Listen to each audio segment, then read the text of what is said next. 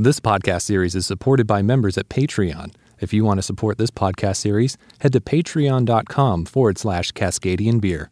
Hey, future Aaron here. Sadly, since I originally released this episode, this brewery is actually no longer operational. But I do hope you enjoy the episode. Cheers.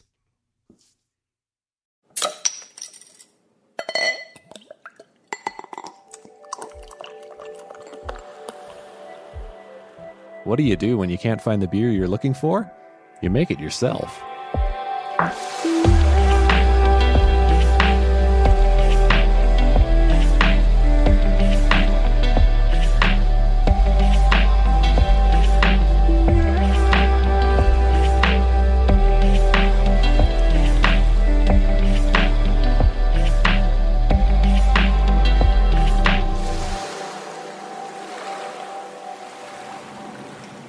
Welcome to the Cascadian Beer Podcast.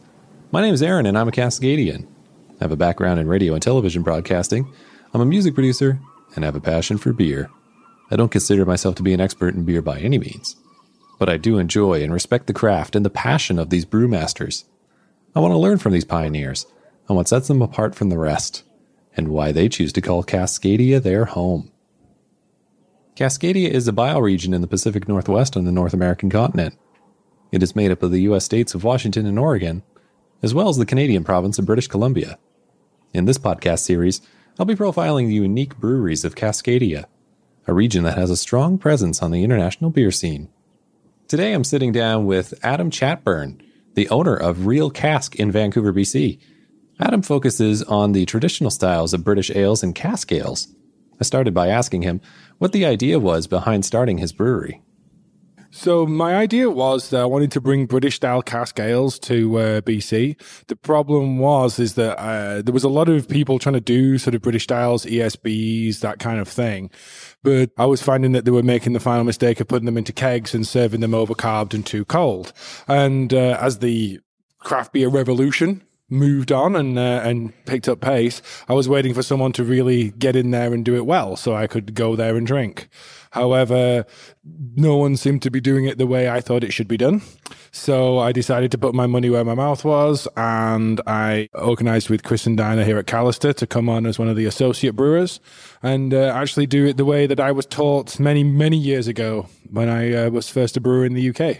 So for the listener that might not have had an actual traditional British style ale, what is the immediate difference that the drinker would recognize? Well, the thing I always try and make clear to people is there's a difference between cask beer and real ale. Now, a cask beer is slightly different from a keg in that it's just a stoppered with some plastic seals, but they don't have any additional CO2 added. All the carbon dioxide is created by the yeast inside.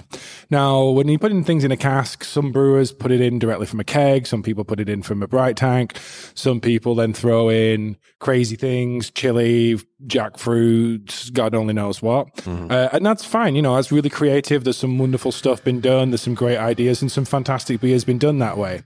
But that's very different from the real ale principle, which is do it to style, keep it simple, don't make anything silly, serve it the right way, i.e. from the cask through a beer engine, and then you'll have a much more traditional British style beer. So sticking like proper to the definition of that particular style, right? I try to for a couple of my beers. I try to keep that tight sort of Camera UK style of beer done the right way, stillaged, no CO2 added, just served properly. And I think there's more than enough expats here in Vancouver and around the province and people who visited the UK and enjoyed it there who seem to think that it seems to be pretty legit. So I'm quite lucky with that one.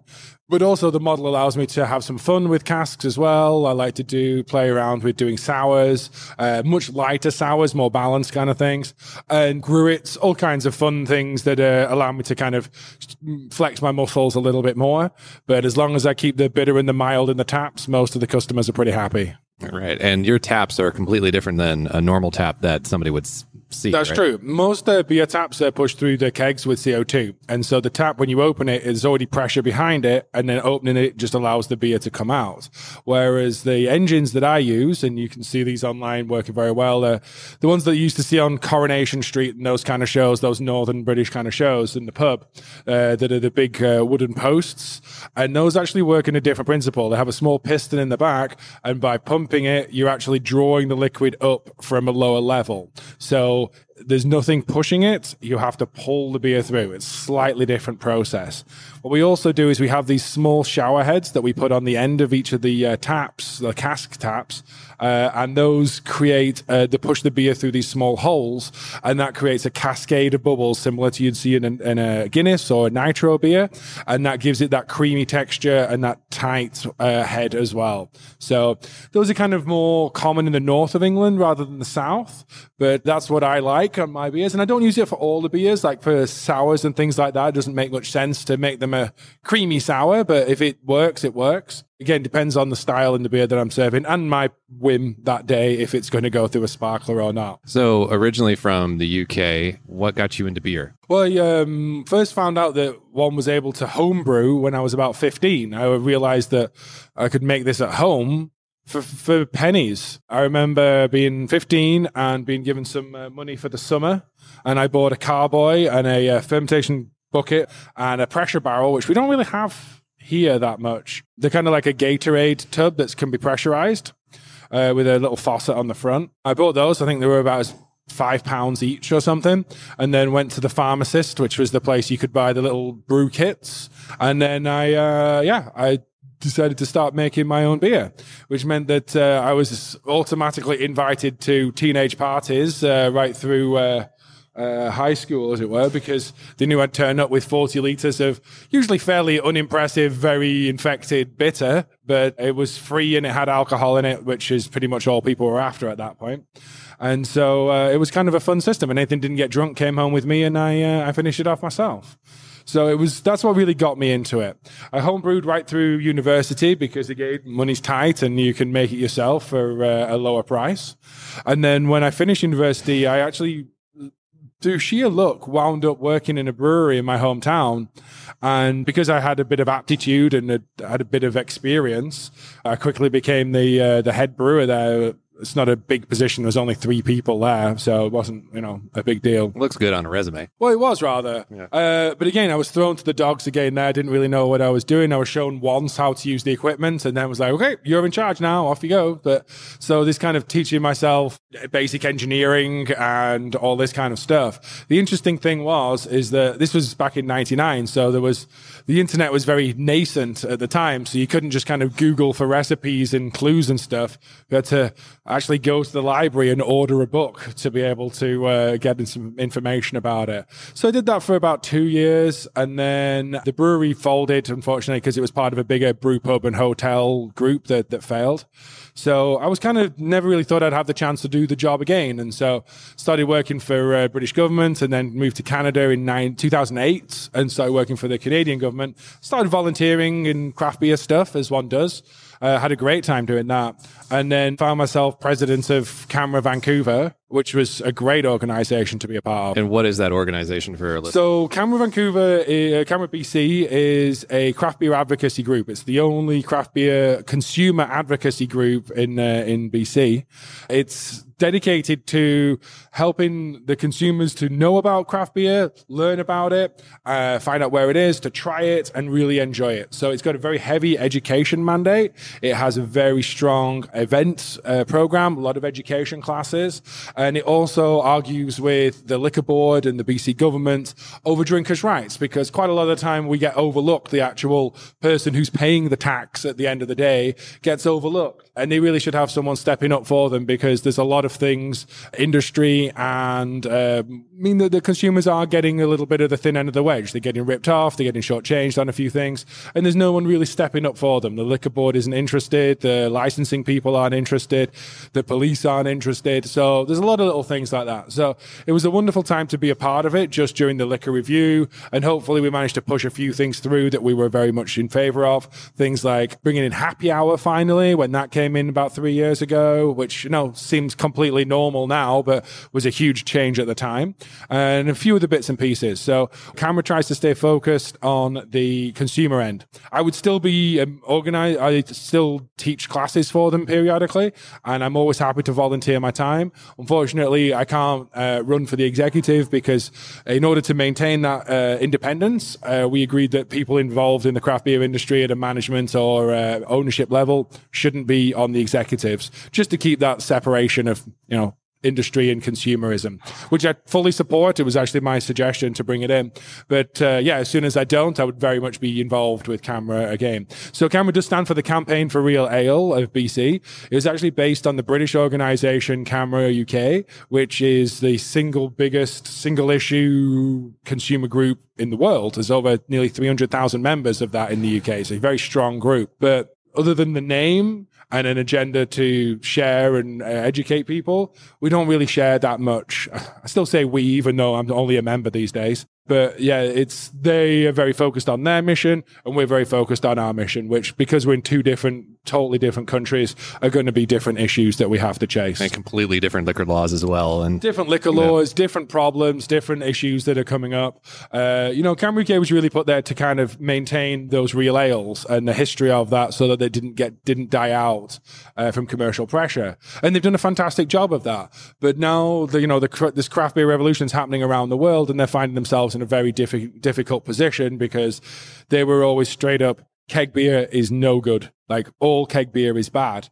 And that's clearly not the case, as well we know. So it's that idea of moving away from real ale into craft beer. It's kind of an interesting time there, that's for sure. Aside from not being able to get it yourself, was there any other drive behind you opening your own real ale brewery? Well, a big chunk of it, as I say, was that I wanted something that I would be able to drink and enjoy.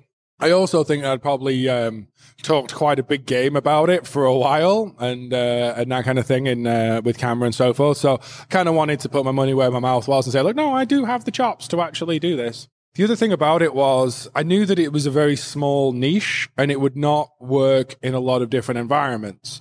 So, people still ask, like, oh, you're going to open up your own brewery? And I'm like, I don't know. Like, I'm not doing what I want to do. It's not enough of a niche to be able to make that work in Vancouver, even though this is the biggest market. But also a lot of pubs aren't even equipped to serve your beer. That's right. So it's very difficult to find those kind of draft accounts, and then packaged product would be even harder.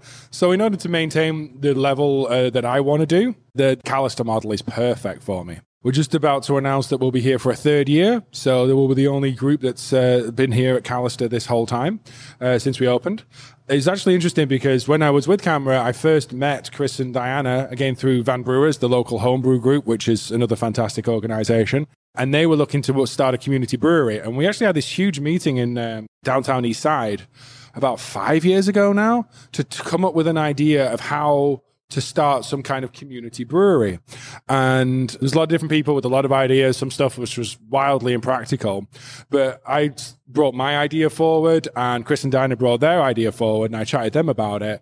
And as soon as they started talking, I was like, oh, yes, these guys are way further along. They've got a much better, much stronger idea. And it fell within a budget that I was kind of hoping for, like within what I was aiming for. And so, I was the first person to sign on long before even the building was found. I was already agreed to be a part of it.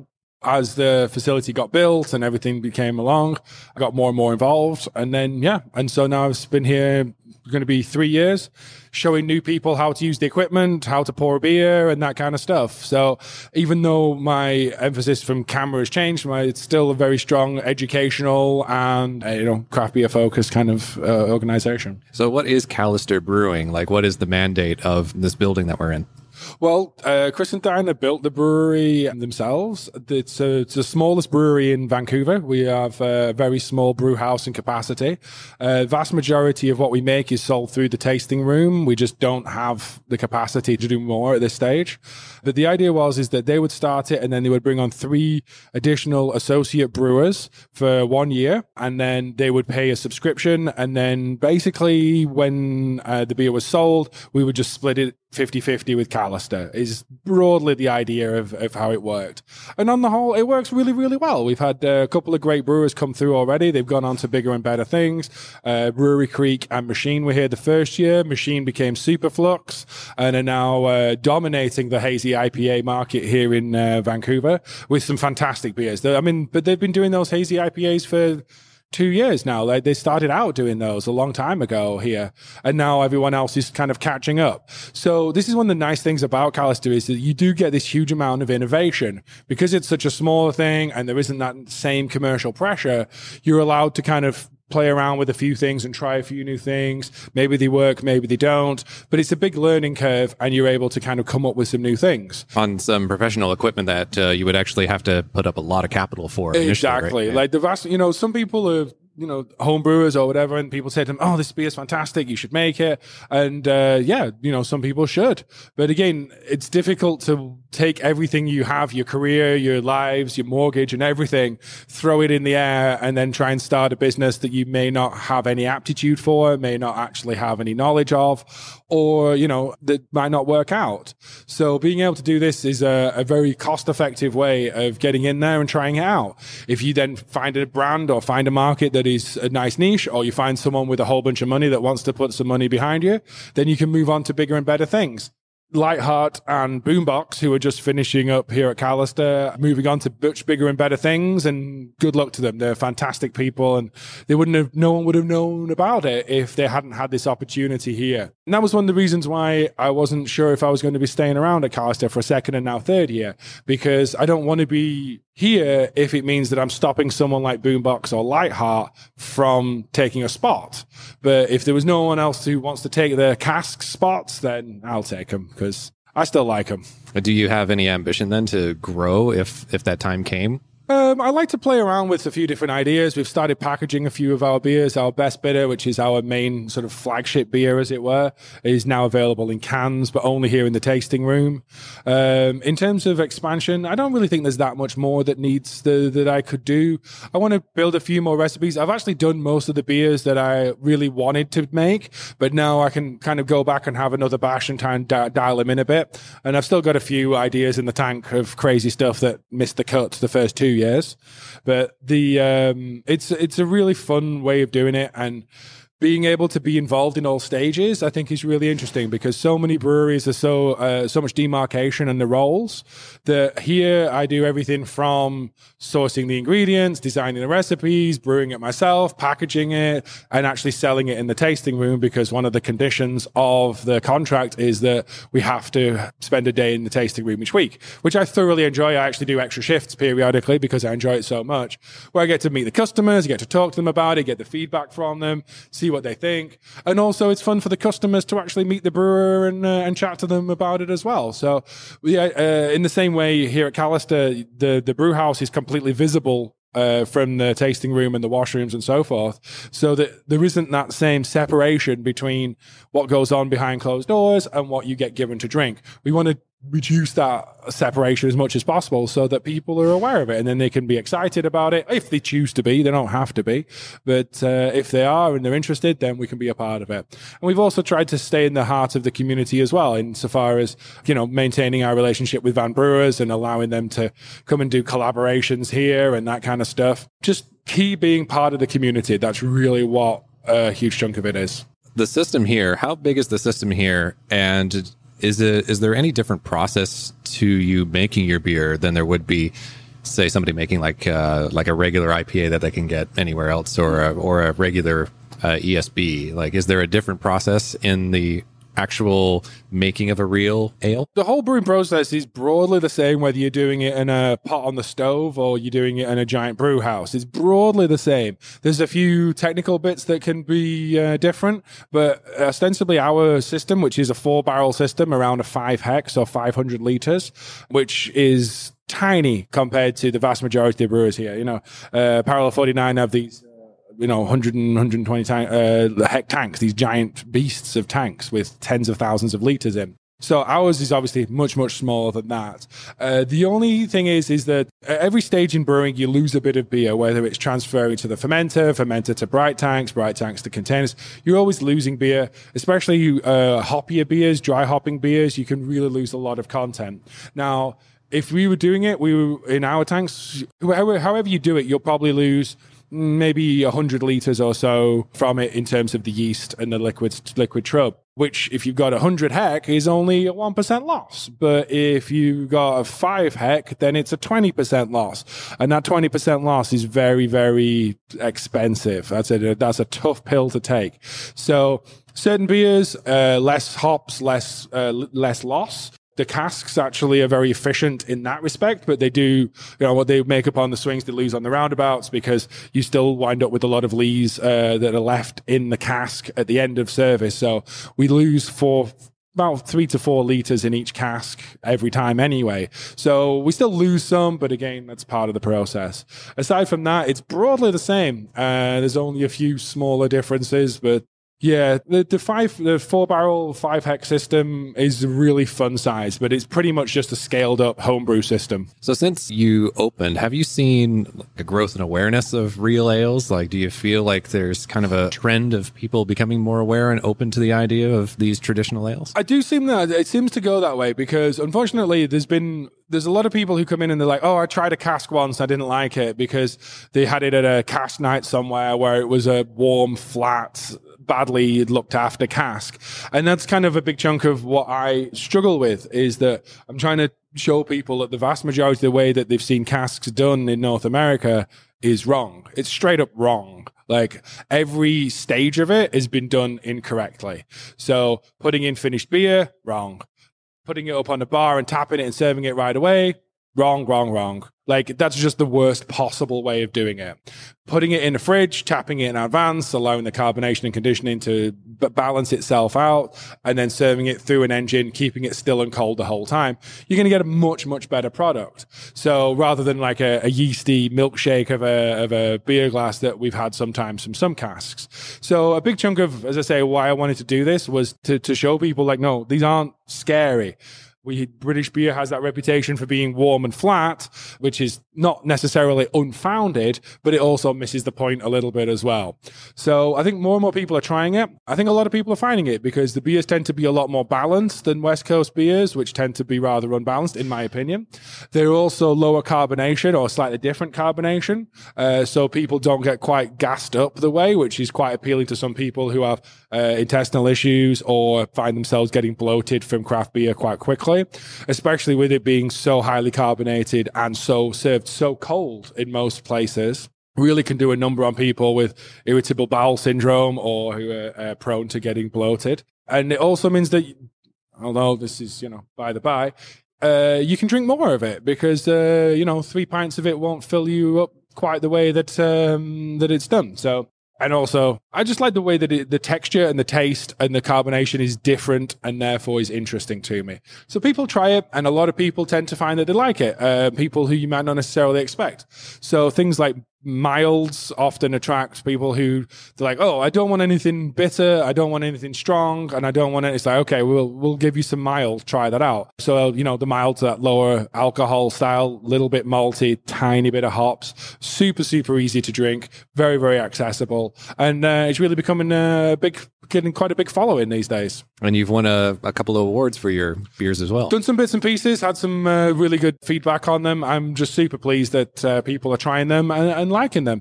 And similarly, there's a few people who've come in and found that this, like, oh, yeah, this is my jam, and they become regulars pretty quickly, and they'll come in and have 4 or 5 pints most days, which is ideal. So who inspires you locally with the beers that they're making? I think overall the quality is really magnificent, especially here in Yeast Van, the breweries in the area. I'm actually really liking what Ryan at Lupolo's doing at the moment. I think that he's got such a good brain on his shoulders. Like, again, built a place pretty much himself, had all the right ideas, and he's really getting in there and really working those styles hard. I also like the fact that he's not necessarily coming up with silly names for his beers, which again, there's a place for it. It's totally fine. But it's that more British style where it's like name of the brewery, style of beer. That's what we've got. So that whole kind of idea behind it, I really like. And some of the small batch stuff. So, Ryan, to a large extent, I'm a big fan of. And, in the year that they've been working, they've been doing really, really great work. I'm very happy with them.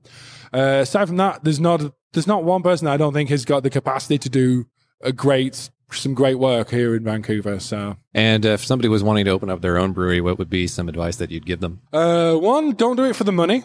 Two, if you think you can do it in 6 months, you're not going to. It's going to take you at least a year. So whatever your initial plan is to get it done, make sure you double it and make sure you have the money to make sure you can get all the way there. 3, try and make sure you've got good solid styles dialed in that you know you'll be able to package. Above all, don't forget your tasting room. That's people's impression of you, and it's reflecting their view on it. So whilst, some tasting rooms are kind of an afterthought, some places are really getting a lot of effort and money put into them, with restaurants and so forth in there. I think that now that the government is making us put more food in, it's now going to get more into creating these kind of brew pub style venues with restaurant licenses. I think that's the natural way to go, simply because it's a legal requirement, but it also adds a funding stream, which is super important to be able to do that. The other thing as well is I really think it's important that people try and find a niche now, because I think the days of where you try and open a brewery with a lager, a pale ale, an IPA, and a stout are long gone. I think those, unless if you're trying to do it here in the city, like further out in the province, that may well be totally fine still. But I think that people opening with that kind of plan now are really going to struggle, because the consumers are much more savvy now. They've got a lot more complex tastes and there's a lot more variety for people to try. So unless you're really nailing those styles beautifully, I think you need to try and find a niche that works a bit better for you. Which again, 5-6 years ago, the idea of opening a purely Belgian style brewery in Burnaby would have been insane. However, clearly they've demonstrated that as long as you know what you're doing and you can put out a good product and you're consistent, that's all people will find it and they'll do it. So I'm liking to see more of that kind of specialization and more niche styles rather than just, a plethora of more over the top, badly done IPAs. Like, let's really see some interesting niche stuff. I'm curious to see it. All right. Well, thank you so much for your time. Absolute pleasure. Thank you very much. Big thank you to Adam for his time. It was really great to chat with him, and he makes delicious beer. You got to go down to Callister Brewing and check him out, as well as the others involved. I'll have to do an update episode soon all about Callister. If you enjoyed this episode and would like to support it, you can do so by going to Patreon at patreon.com/Cascadian Beer. You can follow us on Facebook at facebook.com/Cascadian Beer. We're also on Twitter at twitter.com/Cascadian Beer, or just at Cascadian Beer if you're in the Twitter app. If you really like this episode and you like this podcast series, you can leave us a review on Apple Podcasts. Many of you have already done so, and thank you so much for your feedback. I really appreciate it. It really motivates me to keep doing this podcast series. Thanks so much for listening. Until next time, remember, support your local.